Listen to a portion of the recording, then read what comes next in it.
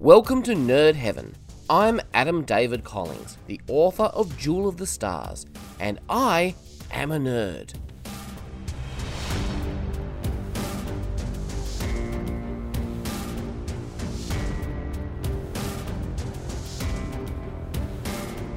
This is episode 29 of the podcast. Today, we continue our look at the DC Extended Universe with part 2 of our discussion on Batman vs Superman: Dawn of Justice. I had a lot to say about this movie, so much that my original cut of the podcast was over an hour, so I decided to split it in two. You can find the first half of my discussion on this movie in episode 28 from last week. When we last saw Superman, he was standing in a Senate building, surrounded by flames. It was a pretty dark moment for him. So, let's get right back into it.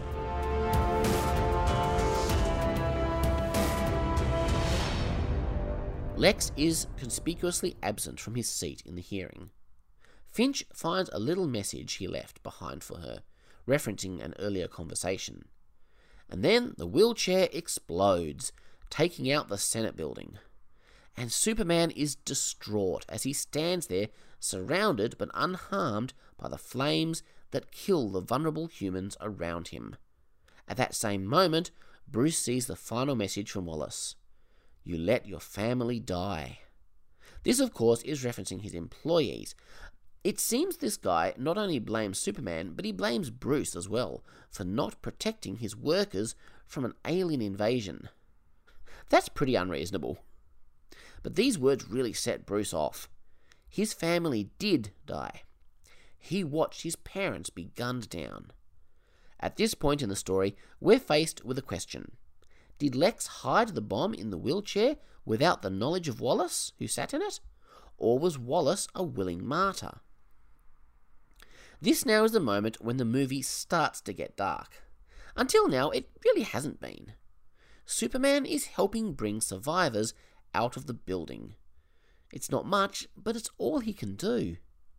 This explosion wasn't his fault, but he can't help but blame himself. He knows that someone is using him, everything he stands for, to hurt people. And that breaks him. Now, here's the one moment that does make me a little uncomfortable in the movie. Superman leaves. Are there still survivors in the building? The movie doesn't really say at this point. If there are, and he's abandoning them because he can't handle the pain of this moment, then he's being very un-Superman. But I have to believe that he's already got all the survivors out that he can. Although a news report in a later shot seems to suggest there may still be survivors. If there's one thing in this movie that I'd change, it would be this. I'd say that they may have gone a step too far in actually having Superman abandon the suffering like this. But it shows the turmoil he's in. I would suggest that right now he's feeling like his help is not wanted, that it may even be inappropriate for him to be here. Haven't you ever felt like that? When someone is upset because of something you've done, you want to walk away because you feel like you're the last person they'd want to comfort them. And yet you're wrong. They don't want you to walk away. I know I've been in that situation, so I think I understand what they were trying to portray here. Having the final push he needed, Bruce steals the kryptonite from Lex. He's gonna do it. He's gonna kill Superman. In true Batman tradition, he begins to plan. He readies the kryptonite and he strengthens his body. He'll never be as strong as Superman, of course, but he needs every edge he can get. Superman is doubting himself. He's doubting everything. He's been living the life he believed his father wanted him to live, saving people for a ghost. How arrogant to have thought he was here to do good, like some biblical prophet, a man with a destiny. How could he have thought so highly of himself? He says Superman was never real. He didn't see the bomb because he wasn't looking for it.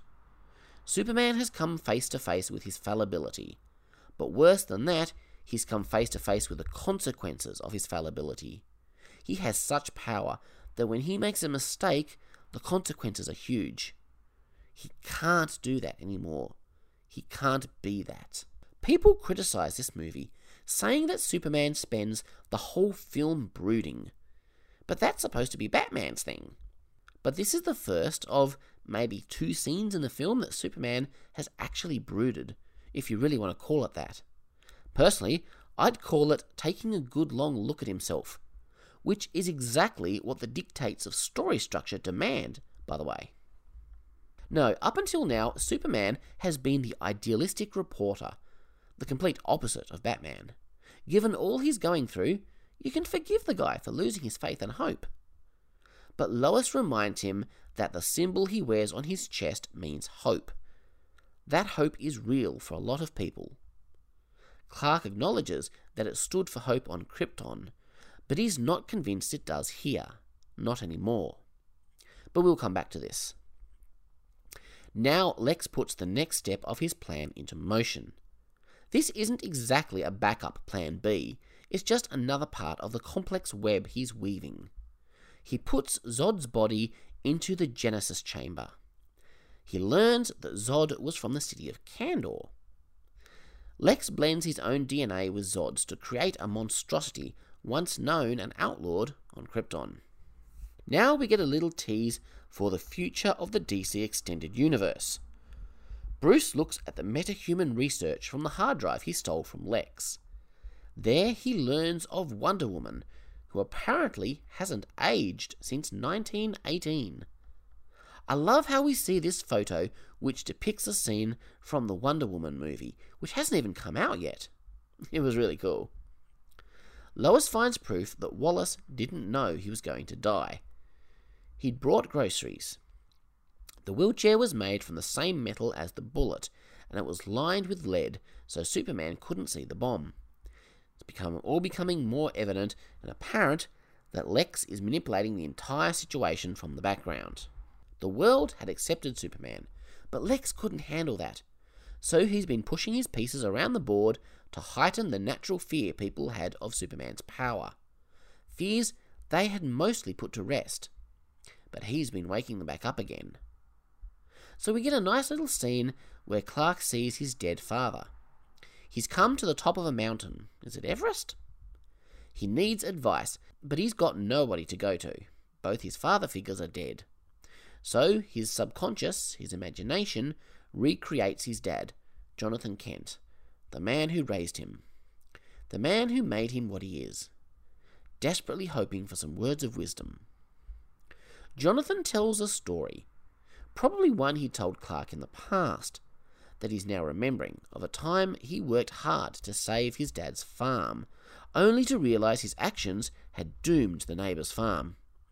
It was an unexpected consequence from his actions, which had been nothing but good-intentioned. It's a story Clark can relate to. Jonathan also explains how Martha helped him see there is good in this world. See, there's a lot of positivity weaved into this movie. I don't deny that it's dark, although it's nowhere near as dark as some people like to make out. But personally, I find, as others have said before, that the light shines brightest in the dark. A story needs both. If you don't see the darkness in a story, then you don't get to see the triumph of light. Some have referred to this movie as grimdark. I strongly disagree. I think a much better descriptor of the genre of this film is, as I first heard E. Stephen Burnett of Speculative Faith say, noble dark. Because ultimately, this movie shows the triumph of nobility over darkness. Alfred tries to talk Bruce out of his suicidal plan. You can't win, not against Superman. Bruce notes that he's older now than his father ever was. That must be an unsettling realization. Bruce has spent 20 years stopping criminals, but as he says, they're like weeds. You pull one out and another takes its place. Bruce is looking for something more. He's searching for purpose. He wants to make a lasting difference in the world. I guess you could say he's having something of a midlife crisis. But as Batman, he does everything bigger and more intense. As he sees it, ridding the world of Superman may be the one thing he ever does that matters. In his own way, he's wanting to save the world. Lex pushes Lois off a building to get Superman's attention. It's time to put the final stage of his plan into motion. And this is where we begin to understand what this is all about, why Lex is doing this. As a child, Lex was abused by his father. Nobody intervened. No Superman. Not God. Lex has come to the conclusion that if God is all-powerful, then he can't be all good. And if he's all good, he can't be all-powerful. You see, this is the age-old question of suffering and evil, a question that philosophers and theologians have been debating for centuries, millennia. In fact, when Superman appears, Lex says outright, this is about the problem of evil in the world. Lex likens Superman to God, the God he feels failed to help him as a child. Lex can't abide the idea of a heroic Superman because of his perceptions of God. Superman cannot be good given his power, and he wants the world to see that. He wants to expose Superman as the fraud he believes him to be. This whole thing is because of Lex's theological beliefs. Of course, Superman is not God. He is neither all-powerful nor all-good. Superman has unimaginable powers when compared to a human, but those powers have limits. Superman cannot shape the entire world to his will. He couldn't save the people in that Senate building. And he's not all good either. He may not be human, but he's still a man with all the frailties and flaws that come with the package. Lex confirms that the red notes were not from Wallace, they were from him. Lex has spent 2 years setting this up, pushing Bruce bit by bit until he goes over the edge. Lex never intended to use that kryptonite himself. He's not going to get his hands dirty like that, and frankly, he doesn't have what it takes to defeat Superman in battle. Lex isn't a fighter, he's a manipulator. He wanted Bruce to use the kryptonite. He wants Bruce to kill Superman. But ultimately, he wants Superman to kill Bruce. He wants Superman to be exposed as a killer. Either way, Lex wins. Either Superman is shown to be good or powerful, but not both. And now he reveals that he's kidnapped Clark's mother. If Clark doesn't kill Batman, Martha will die. Clark and Bruce have very opposing philosophies, but it's taken all this manipulation to make Superman and Batman fight. I think this movie makes it all very believable. So just when Clark thought he had worked through all his issues, he says those words which critics of the film love to quote, "Nobody stays good in this world." And that's how he is honestly feeling at the moment. It doesn't mean he is right. But he says outright to Lois, his primary intention here is to convince Batman to help him. He's not going out there to kill. He wants to find another way out of this. He's been in this situation before. In the last movie, he was forced to kill Zod, and that broke him. He's in a similar situation here now. He doesn't want to have to kill again. He's determined to find another way. Once again, he's in the position of having to choose between taking a life or letting the innocent die. This time, it's not all the people of the world, it's his mother, who he loves. You see, in his desperation, his words say that nobody stays good, and yet his actions tell a different story. His actions show that he's still looking for another way. And yet, he can't let his mother die. Meanwhile, Diana finds an email from Bruce. He cracked the data, which she hasn't been able to do.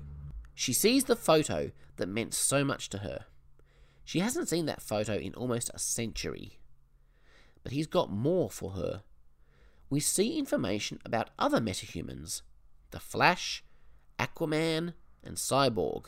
This was all set up for Justice League, and it was a fun tease. In true Superman form, he starts by talking. "Bruce, I was wrong. Lex is..." But Bruce isn't interested in talk. He never gives Superman the chance to explain. Clark gives an effective demonstration of his power before saying, "If I wanted it, you'd be dead already." See, it's hard to even call this a real battle, because Superman doesn't really fight Batman. He's certainly not trying to kill him. But this is when Bruce employs the kryptonite in gaseous form. Superman feels fear for the first time when he realizes his strength is gone. Bruce makes a good point when he says Superman isn't brave. He isn't. He's never had to be. Men like Bruce are brave because they can be hurt. The fight between them is a very small part of the movie. If this film had a failing, I'm convinced that failing was bad marketing. Possibly even the wrong title. I think a lot of people came into this movie with the wrong expectations. I think a lot of them were expecting a popcorn superhero battle. You know, the age-old question, who would win in a fight? It's a very geeky question, but ultimately pointless. So they came in for popcorn, but was served a nice steak dinner. And then they complained that the steak dinner wasn't very good popcorn. I remember going into the cinema to see this movie. There were posters saying, who will win? They even had stickers with Batman and Superman logos you could put on the poster to predict who you thought would win. That's not the point. That's not what this movie is about. As long as they're fighting, they're both losing. So Bruce finally has Superman at his mercy. He pulls out the pre-prepared kryptonite spear. He's going to use it to kill Superman. He stands over him with a deadly weapon, and he says what I already discussed. You were never a god. This is Clark's last chance. You're letting him kill Martha. And while he doesn't know it, those are the words that are gonna really speak to Bruce. Okay, this is the most ridiculed moment in this movie, and quite unfairly in my opinion. Bruce wants to know what Clark means. Did Clark know that Bruce's mother was also called Martha? Maybe. Perhaps that's why he says Martha rather than my mother.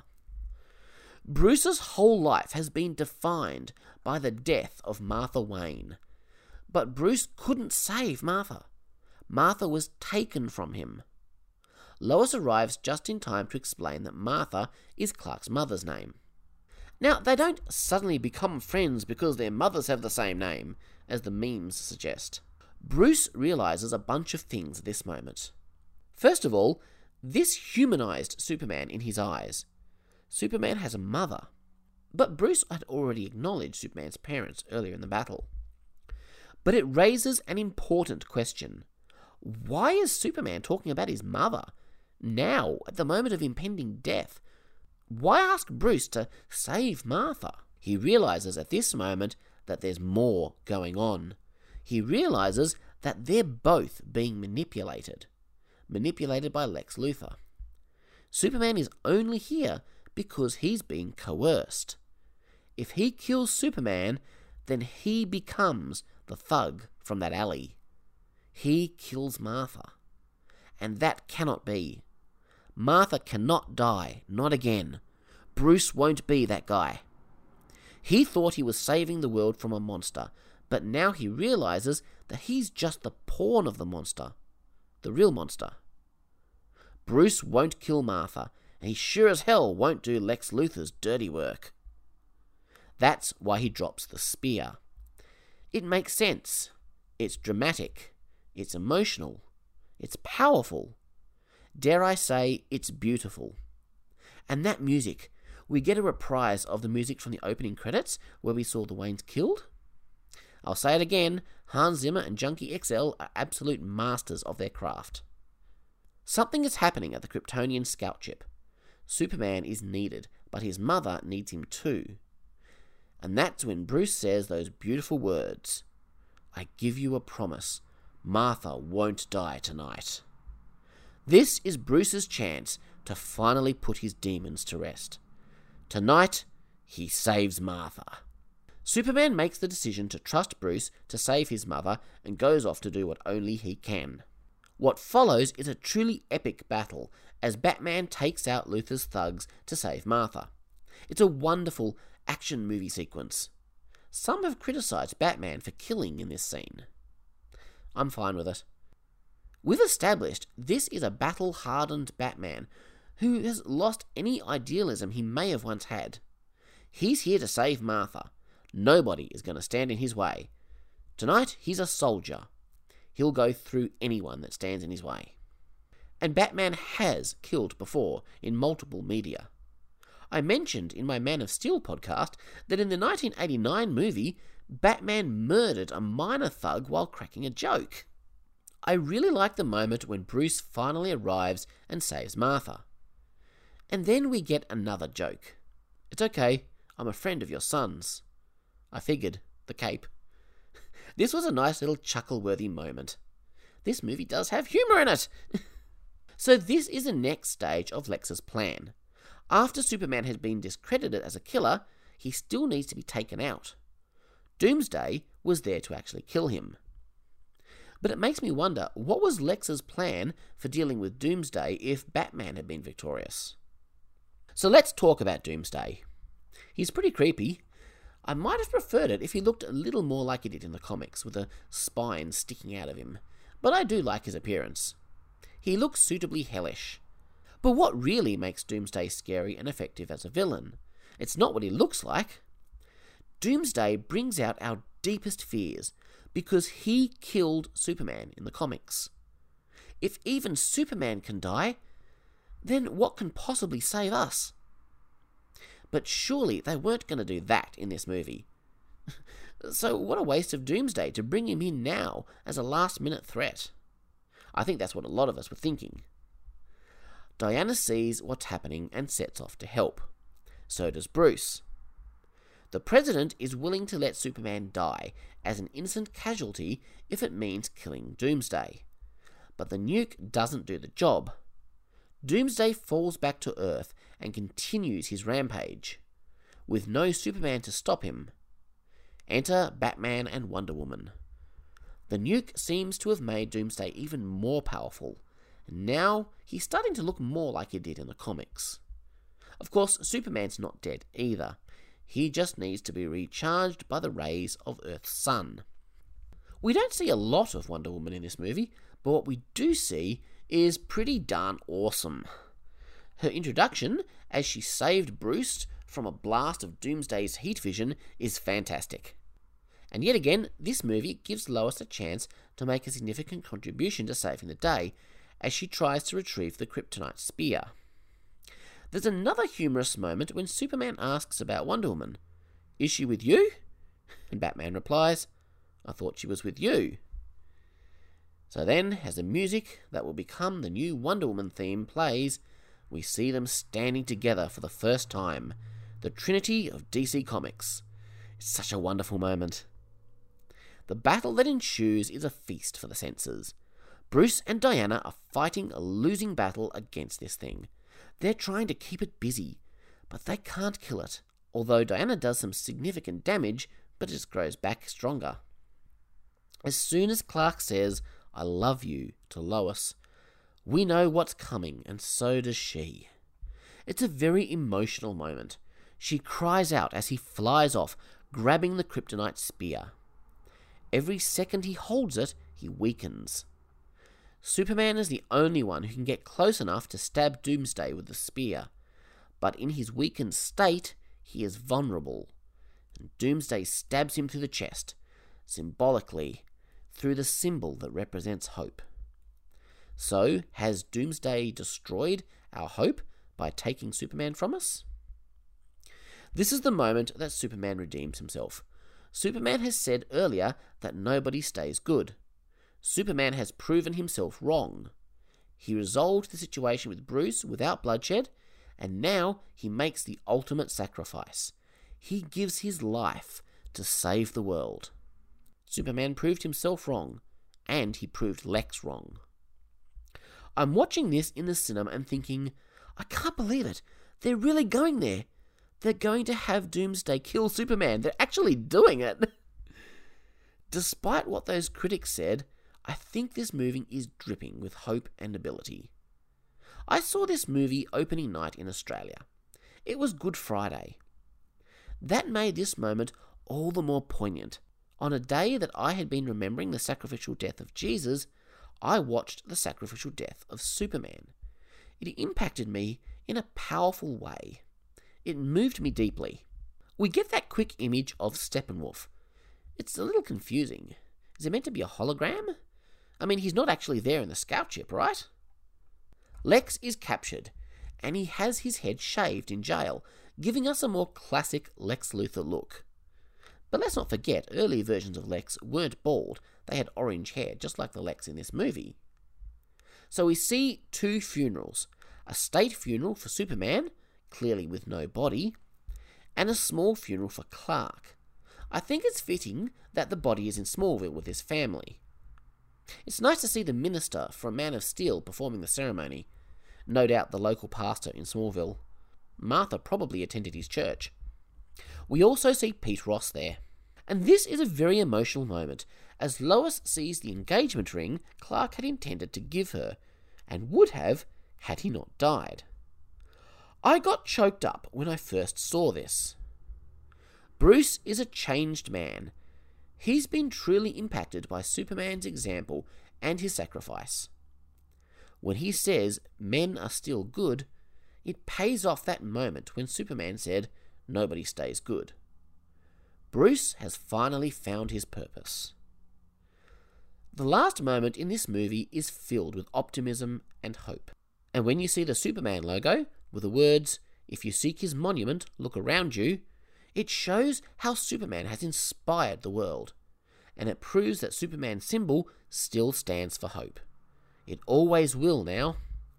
No, Doomsday hasn't robbed us of our hope. That symbol stands stronger than ever before. Bruce knows there's more danger coming from out there in the universe. He knows this from questioning Lex, who says, "The bell's already been rung and they've heard it." Lex has sent some kind of message. So he asks Diana to help him find the other metahumans. They're going to need to come together and fight if they have a hope of saving Earth from whatever is coming now that Superman is no more.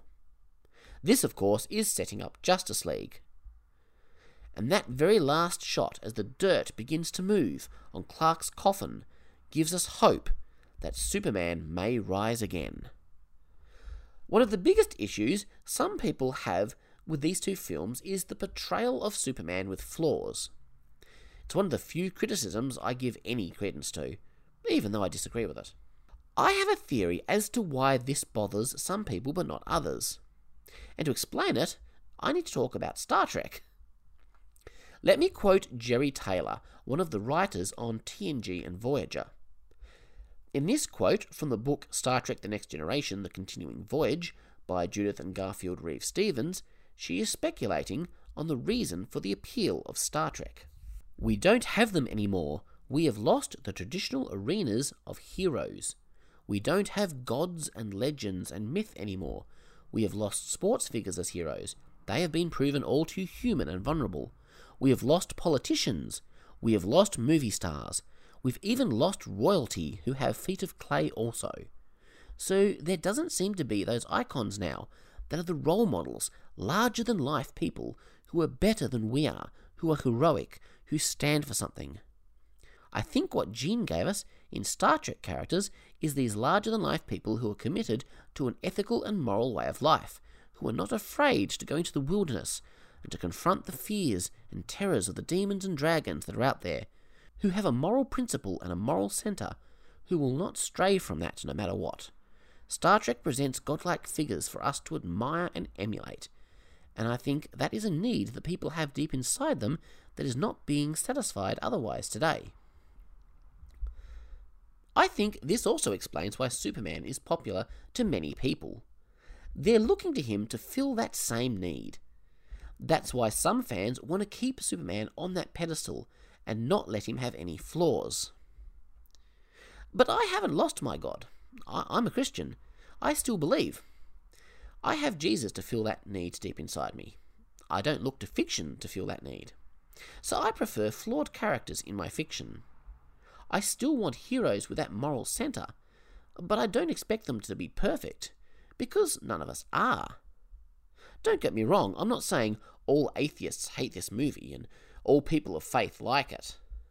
And I'm also not saying that if you're a Christian you have to like this movie. I know that's not true. But we all come to stories for different reasons.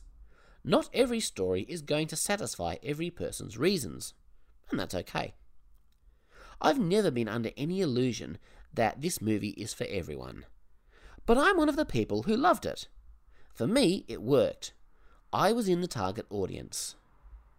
And I, for one, was very glad that Warner Brothers chose to make this niche movie for people like me, rather than water it down and produce something with mass appeal. Of course, as we'll see, as we continue through these movies, that wouldn't continue to be their approach. But that's another story.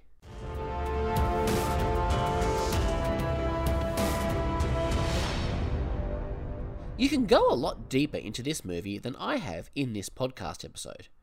If you're interested in going further down the rabbit hole, I'd like to recommend another podcast. It's called Batman vs. Superman by the Minute. This podcast will spend an entire episode talking about 1 minute of the movie. It's pretty full on. But now that I've recorded my thoughts, I intend to go through and binge their episodes. Should keep me busy for a while. I invite you to check them out as well. Next time, I plan to talk about Suicide Squad. That should be a shorter episode. Catch you then.